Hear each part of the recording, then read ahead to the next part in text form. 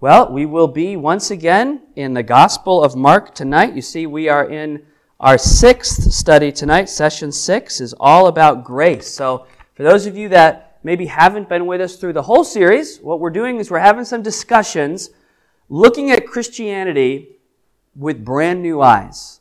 Now, what's been really encouraging to me is I just got to have a conversation with someone just this week who has been here sometimes in person, has been here sometimes through virtual, and they've told me that they've had questions about Christianity, and they've been joining the study all along and finding answers to some of those questions.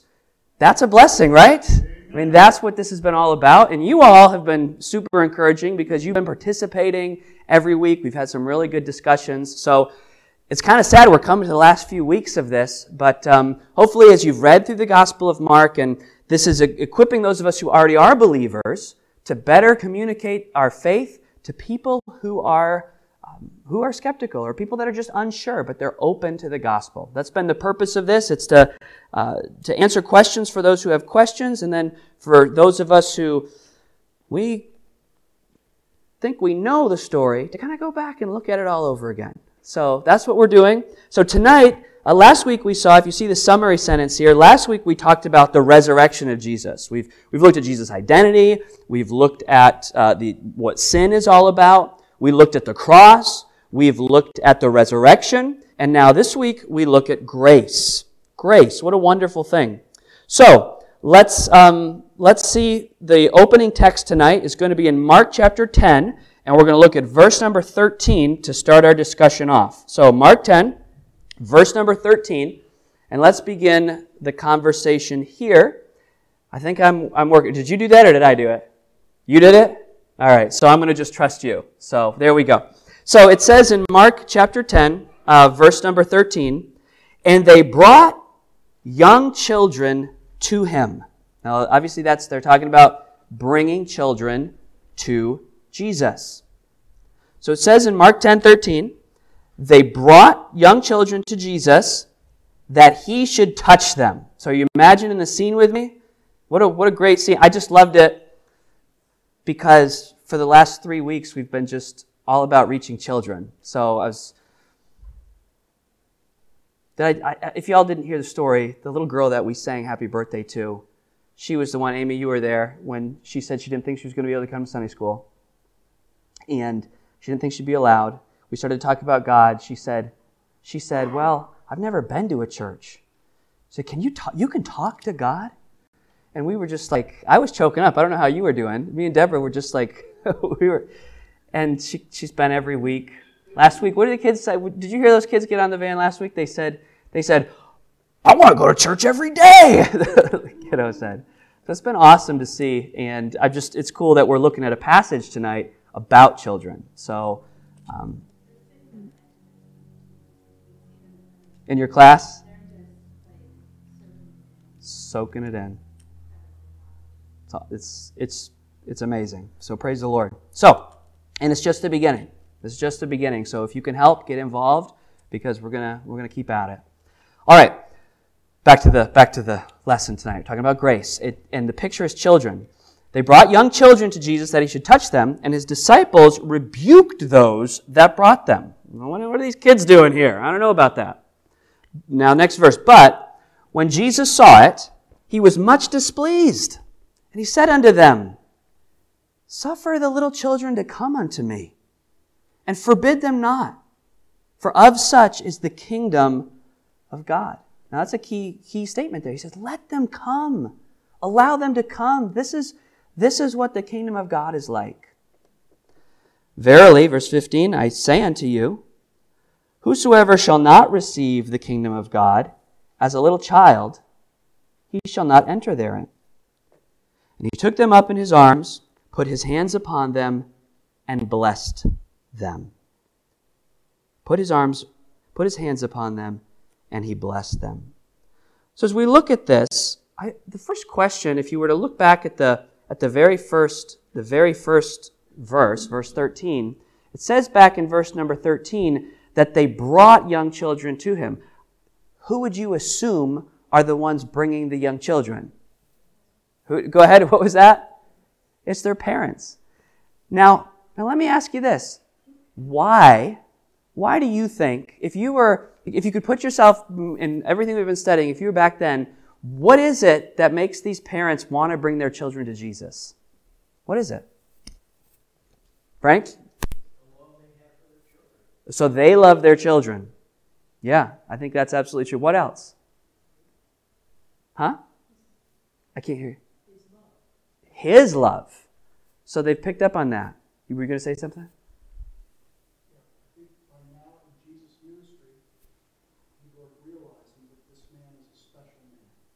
Yeah.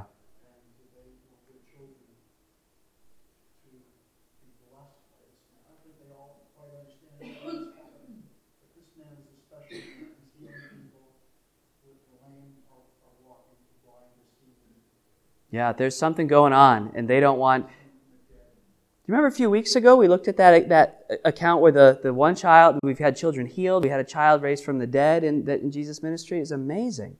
So why are the parents... Yeah, Katie.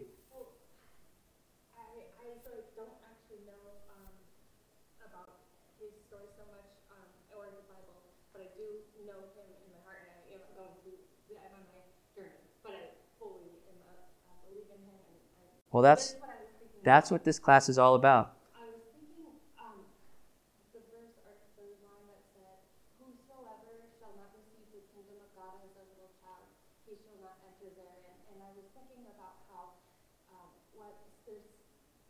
as you grow up, whether Jesus, whether you knew about Jesus in those times or not, there's still the sacredness of the divine, and if you can tap into that and be tuned into that. Yeah. It says I was like a little child. Right. And then even when you grow up, still maintain that in you somewhere. And so then when you have your children, you just you want that for them. Know that's and then yeah.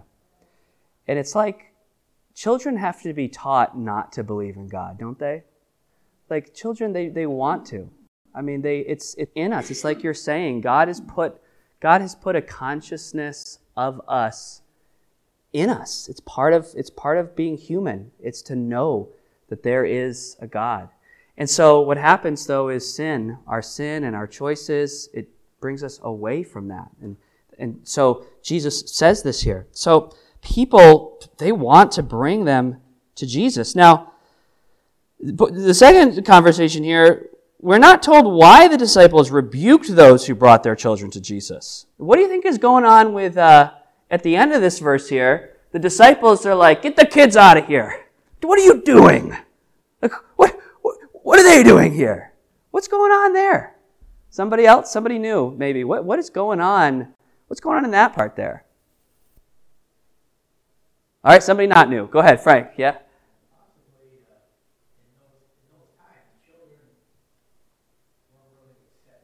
That's actually true. You're right. Back in these times, it wasn't like today. People were like, they had this very clear social order. So people's view of children, it wasn't that they didn't love their children, but it was like, how many of you grew up with the children are seen and not heard? Oh, that was like a few generations ago. Depending on your family, children are seen. I got some smiles around the room. Children are seen, not heard. We kind of flipped that around maybe a little too much, but anyway, moving along. That was like a mentality that was, you think it was like that in American culture, go back to this culture, and it was children are, barely seen and never heard, right? So I think you're right. I think it's this like, kids, what are they doing here? So now remember, we're talking about grace. So what's happening is Jesus is going to flip the whole conversation because the people that they think shouldn't be there, he's about to show, no, this is exactly who should be here. What else? Any other quick thoughts? I don't want to take too much time, but any other thoughts on what's going on with the disciples here? Well, they're so like, no, you guys can't. Anybody? Their self-importance.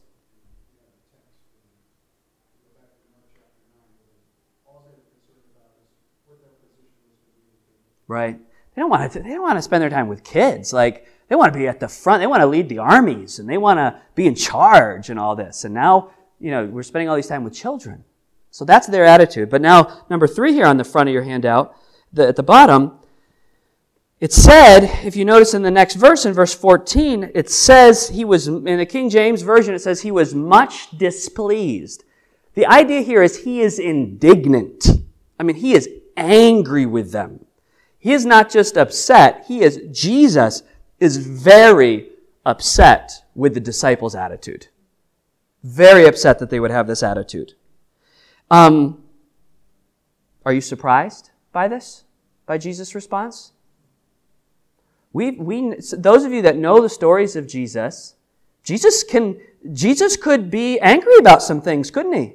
Now, never an out-of-control anger like you and I experience, but when things weren't right, Jesus could get, there's a couple of things that clearly Jesus was very serious about. One was the children, see here, and there's another episode, it actually happened twice, the same thing, where we see this side of Jesus.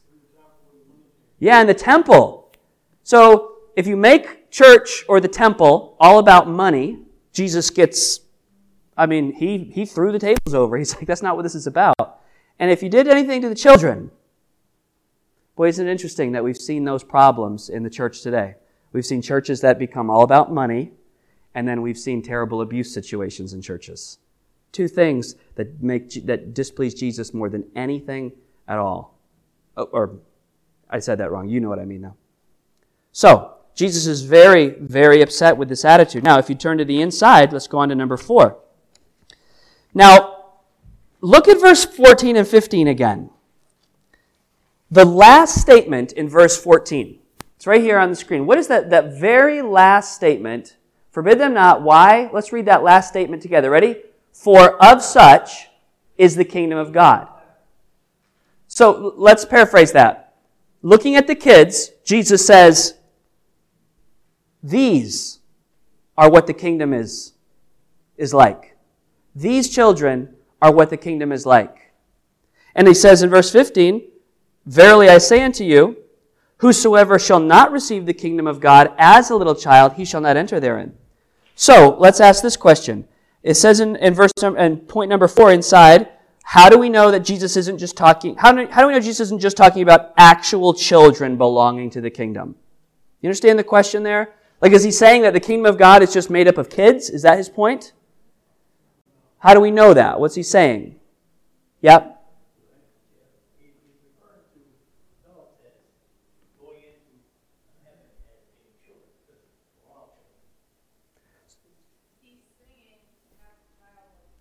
Yeah. Yeah. Exactly. He's looking now, so he sees the kids and he hugs them and holds them and does all that, and then he looks at the adults in the room, or outside most likely. He looks at them and he says, hey, you all, if you want to see heaven, if you want to see God, you have to have faith like a child. You have to have faith like a child. And verse 16, and then he finishes this beautiful scene by taking them up in his arms, puts his hands on them, and he blesses them. He blesses them. These little children did nothing to earn acceptance by Jesus. All they did was come to him.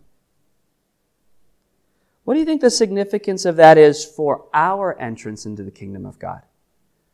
Like Brittany said, childlike faith. So somebody unpack that a little bit in very simple terms. What does it mean? These children, what did they do to deserve? They hadn't done anything. They believed. You're 100% correct. They simply believed. Now, as we go to the second half of the talk tonight, this is what grace is all about. Because most people's view of religion in Christianity is, what do we have to do? Tell me what to do. How many prayers do I say? How many times do I have to go to church? What do I do? What do I do? What do I do? What do I do? And the children did nothing. They simply believed. And that is what the kingdom of God is about. That's what true Christianity is all about. So, now, let's take a few minutes and we're going to listen to our friend Rico. For those of you here for the first time, Rico is our friend from the United Kingdom who is there's a video series that goes with these lessons, and we watch a 10 to 15 minute video for the rest of it. That way you all get a break from me, because you need that every now and then. So are we ready to go? Let's do it.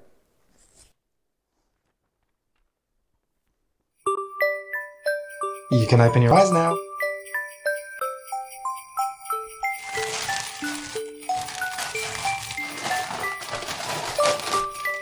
So, what do you think? How much do I owe you?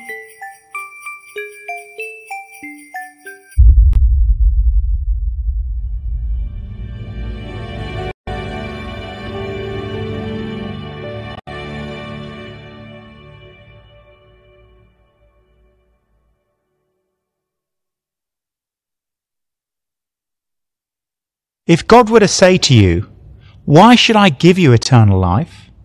what would you say?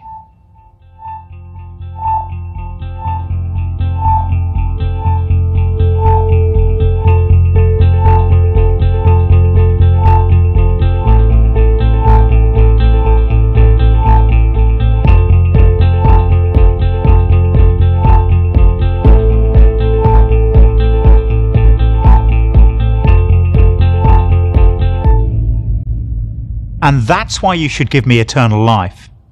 The man we read about in Mark chapter 10 is very much like that. He's what you might call a good person.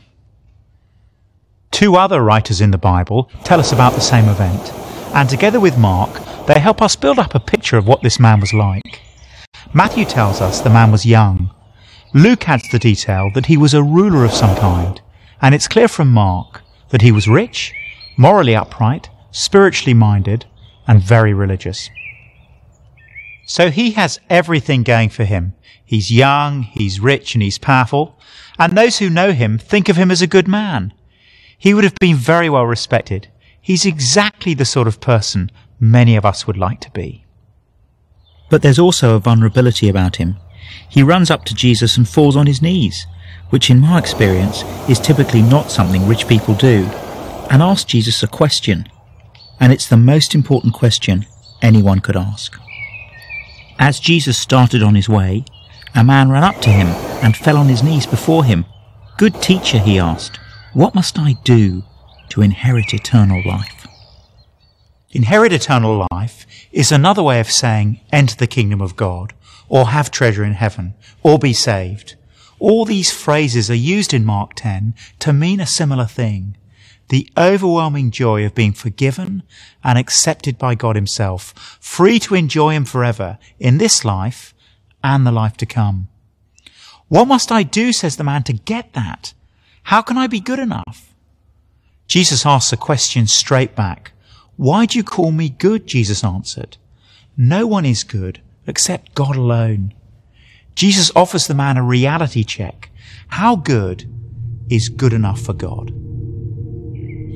We tend to think of ourselves as basically good because we usually only compare ourselves to other people.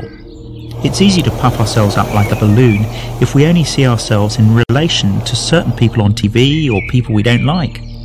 But Jesus is saying, if you want to know who really deserves to be called good, who really deserves to inherit eternal life, try comparing yourself to God, who alone is perfectly just, perfectly wise, perfectly pure, and perfectly loving. Then you'll get a sense of how good you really are. But the man doesn't get it. So Jesus continues, "You know the commandments. Do not murder. Do not commit adultery. Do not steal. Do not give false testimony. Do not defraud. Honor your father and mother."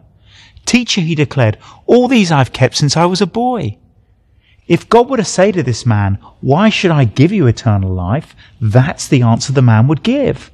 "I've kept all your commands since I was a boy." But has he? Jesus gently and lovingly gives this man a second reality check. Jesus looked at him and loved him. "One thing you lack," he said. "Go, sell everything you have and give to the poor, and you will have treasure in heaven. Then come, follow me." Has the man really kept all the commands? Is he even keeping what Jesus calls the first and most important command, to love the Lord your God with all your heart, soul, mind and strength? To see if he really does love God like that, Jesus tests the man with a challenge. Give your money away. It reminds me of the famous story. A robber goes up to a rich man, points a gun at him and says, "Your money or your life." But the rich man says nothing. So the robber shouts louder, "I'm not kidding, your money or your life." And the man says, I'm thinking. Money or life. It should be a no-brainer. But what will the rich man choose? At this the man's face fell. He went away sad, because he had great wealth. Faced with the choice between keeping his money or gaining eternal life, this man chooses money. The fact that he walks away from Jesus at this point shows that although he thinks of himself as a good person, in reality, money is more important to him than God. It also shows that he didn't see the danger he was in. If the building you're in is on fire, you don't stop to fill your hands with your valuables. Your life is more important than that. I wonder what it would be for us. What is the one thing you would not be willing to let go of in order to gain the eternal life that Jesus offers? Our answer to that question reveals how far we are from good and how far we are from God. Jesus looked around and said to his disciples, "How hard it is for the rich to enter the kingdom of God." The disciples were amazed at his words, but Jesus said again, "Children, how hard it is to enter the kingdom of God. It is easier for a camel to go through the eye of a needle than for a rich man to enter the kingdom of God." In other words, it's impossible. The disciples are amazed because money was seen as a blessing from God. They understood it to mean that God was pleased with a person. But Jesus is saying that even a morally upright, thoroughly religious, politically powerful, exceedingly wealthy young man can never do enough good things to get to heaven. Those good deeds are all just a lot of hot air. Why? Because nothing we do, nothing we are can change the fact that deep down all of us have a serious heart problem that separates us from God. As we've already seen, Jesus exposes the real state of our hearts when he says, "What comes out of a man is what makes him unclean. For from within, out of men's hearts, come evil thoughts, sexual immorality, theft, murder, adultery, greed, malice, deceit, lewdness, envy, slander, arrogance, and folly. All these evils come from inside and make a man unclean." It is what we are, deep down, at the very core of our being. When I was young, I went on a rugby tour, and while we were travelling, I got this awful skin disease which made my face look not unlike a cheese and tomato pizza.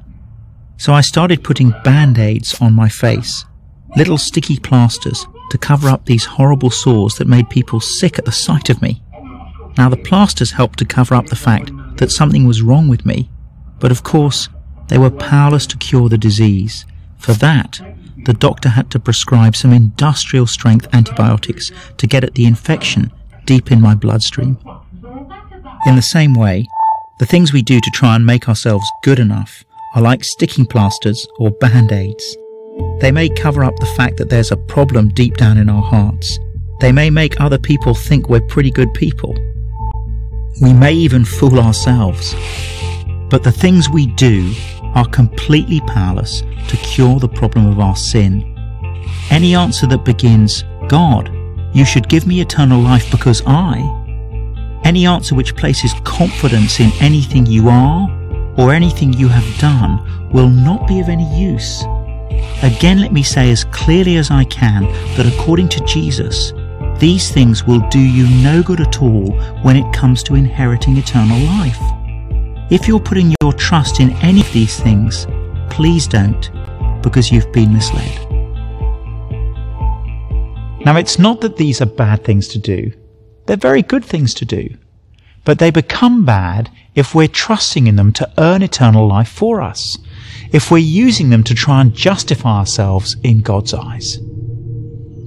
Jesus' words quickly bring the rich young man down to earth. Regardless of how moral or good we think we are, we fail to obey even the very first command, the most important command. Love the Lord your God with all your heart, soul, mind and strength. Like the man, our hearts love other things more, and that is what separates us from God. The disciples understand immediately that this leaves all of us in a desperate situation. If a rich man can't make it into the kingdom of God, then who on earth can? The disciples were even more amazed and said to each other, "Who then can be saved?" And Jesus' answer is devastating. Jesus looked at them and said, "With man this is impossible." In other words, there are some things we will never deserve, can never earn, and should never even try to pay for. But that doesn't mean we can't receive it as a gift from God. Jesus continues, "With man this is impossible, but not with God. All things are possible with God." So how can anyone inherit eternal life if there is nothing we can do to inherit it? Strangely enough, if the rich young man had arrived only a short while earlier, he would have heard Jesus answer exactly that question. Immediately before this encounter, Jesus meets some people who are the opposite of the rich young man. Where he has material things, they have nothing. Where he is well respected, they are overlooked. He has power, but they are so weak they have to be brought to Jesus. And where he walks away sadly from Jesus, they cling to him.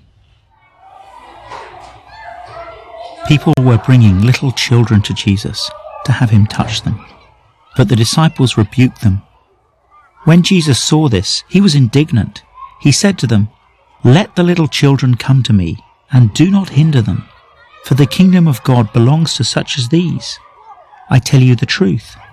Anyone who will not receive the kingdom of God like a little child will never enter it."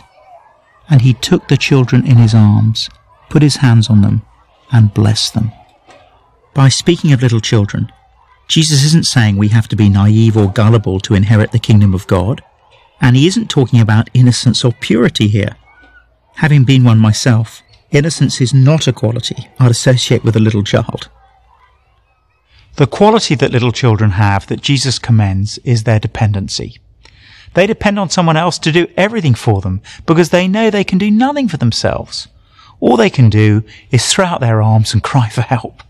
Small children don't try and pay for their meals or a place to sleep or the love that their parents show them because they can't. They have no way of paying. They're totally dependent, so they receive all of it as a gift. Now all this makes the message of Jesus very different from other religions. Other faiths say if you do certain things and don't do other things, then God will accept you. But Jesus tells us that that is simply not true. Because the problem of the human heart is so serious, the only way we can ever hope to be accepted by God is if he reaches out to us, pays the price for our sin himself, and then offers us forgiveness as a gift. And that is exactly what happened when he sent Jesus to die on the cross in our place. We can't earn it, and we don't deserve it. In fact, we deserve the opposite, God's punishment. And yet Jesus took that punishment on our behalf so that all those who put their trust in him would be freely forgiven. If you want to enter the kingdom of God, says Jesus, if you want to experience the overwhelming joy of being forgiven and accepted by God himself, welcomed into the intimacy of his own family, free to enjoy him forever, in this life and the life to come, if you want that, the only way to do it is to accept it as a child would accept it, knowing you have no way of earning it or deserving it, content simply to receive it joyfully as a gift. All we can do is come to him, not with hands filled with all the things we have done, but with empty hands, ready to receive what God has done. God made him who had no sin to be sin for us, so that in him we might become the righteousness of God. In other words, Jesus took upon himself all our sin, so that we might take upon ourselves his righteousness. When God looks at us, If we've put our trust in Jesus, He sees the perfect obedience, the perfect righteousness of His Son. And that is grace.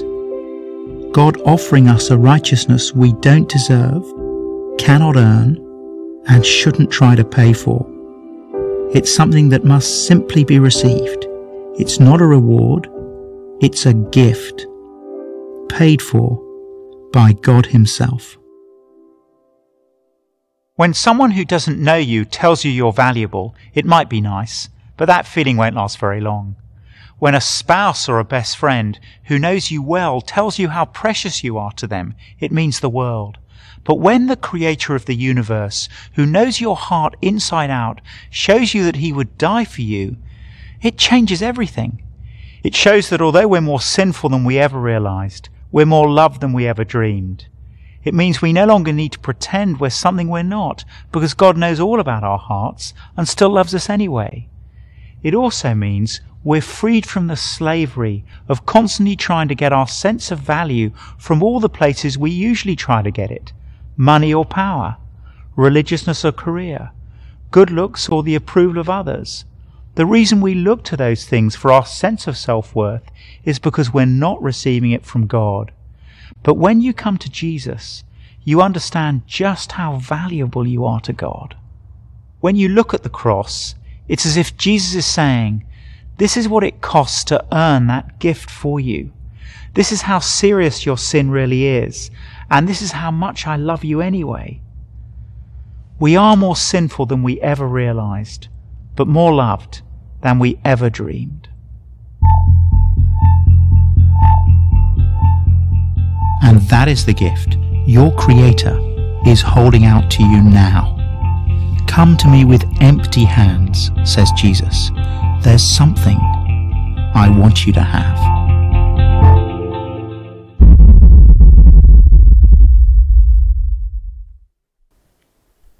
We just ask very simply tonight, as we think about that, the two really polar opposites, all here in Mark chapter 10, little children and a very rich man. But they both have the same need. We all have the same need, and that is to be forgiven. It's eternal life. It's everything that we just watched about. So the wealthy man, the rich young man, he had a very important question. And that was, if you let me paraphrase it a little bit, basically he's saying, when I die, I want to be sure that I'm going to heaven. When I die, yes, I need help in this life right now, but the moment my heart stops, the moment I stop breathing, will I be in heaven? He tried to earn it. He tried to be good enough. He tried all those things. That's what religion teaches us. Religion, in its very formal sense, says do, all those signs, all those cards that we saw. Jesus says, come.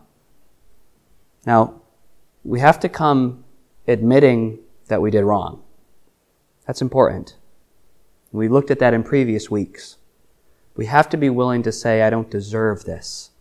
I don't just deserve to be forgiven. But you love me so much. So let me ask you this. Whether you're in here tonight or you're watching this, are you sure? Like if you died, are you completely sure that you would go to heaven, that you're forgiven? You say, well, I hope so. I think I might. I hope. But are you sure? I'd encourage you to do this. If there's any doubt in your mind, would you make this moment the moment where just between you and God, no religious ceremony or anything, just you and God, where you bow your heart, you bow your eyes, you just pray something like this. You just say, Dear Jesus, I know that I'm a sinner. I know I don't deserve it. But I ask you to save me. I can't do it on my own, but I ask you to save me. Do that right now. And there's no magic words. It's the heart. If your heart is, I'm sorry, God. I'm sorry for being a sinner. If that's your heart, and you'd say, I can't do anything else but believe in Jesus. If you would do that right now, the Bible says that Whoever believes in Christ has eternal life. It's a promise. So, with our heads bowed now and our eyes closed, I'm going to finish with a prayer. And if you can say this with a sincere heart, I'd ask you to pray it silently with me. Just say, Dear God, I know that I've broken your law. I'm a sinner. I'm sorry for my sin. But I believe that Jesus died and rose again for me. And I accept the gift of salvation. I believe in you alone, Jesus. My faith is in you. If you did that right now, and you meant it from your heart, the Bible says that whoever calls on the name of the Lord shall be saved. Not about us, not about what we do, but about what Jesus did. If tonight you made that decision, if tonight you said, you know what, I wasn't sure, but I made sure tonight, I'd love for you to let me know. Would you just tell me after the service? You just say, hey, Ethan, tonight I made sure I was trusting Jesus. If you're watching this on the live stream, would you just send a quick message and we'll keep it private. And I'd like to pray for you. I'd like to help you grow in faith. Just let me know. Say, yes, tonight I made sure. Put my faith in Christ. Let's all pray together. Dear Lord, I thank you that we've had this time tonight. Lord, I thank you for the great love that you have for us. Lord, I thank you that I heard about it when I was a child, and as a child I was able to trust you. God, thank you for how you work in our hearts. I just pray that if there is anyone that's still struggling with whether or not to put their faith in you, God, please help them make that decision. Help them to put their trust in you and you alone. Thank you for this time. In Jesus' name I pray. Amen. We are so glad that you've taken the time to join us today.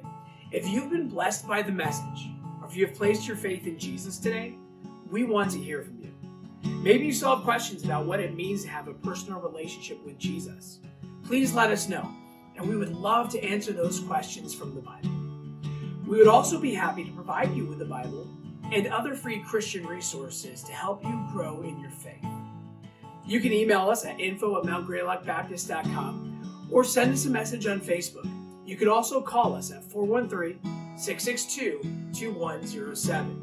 We would love to hear from you, and our desire is to be a blessing to you in any way that we can. God bless.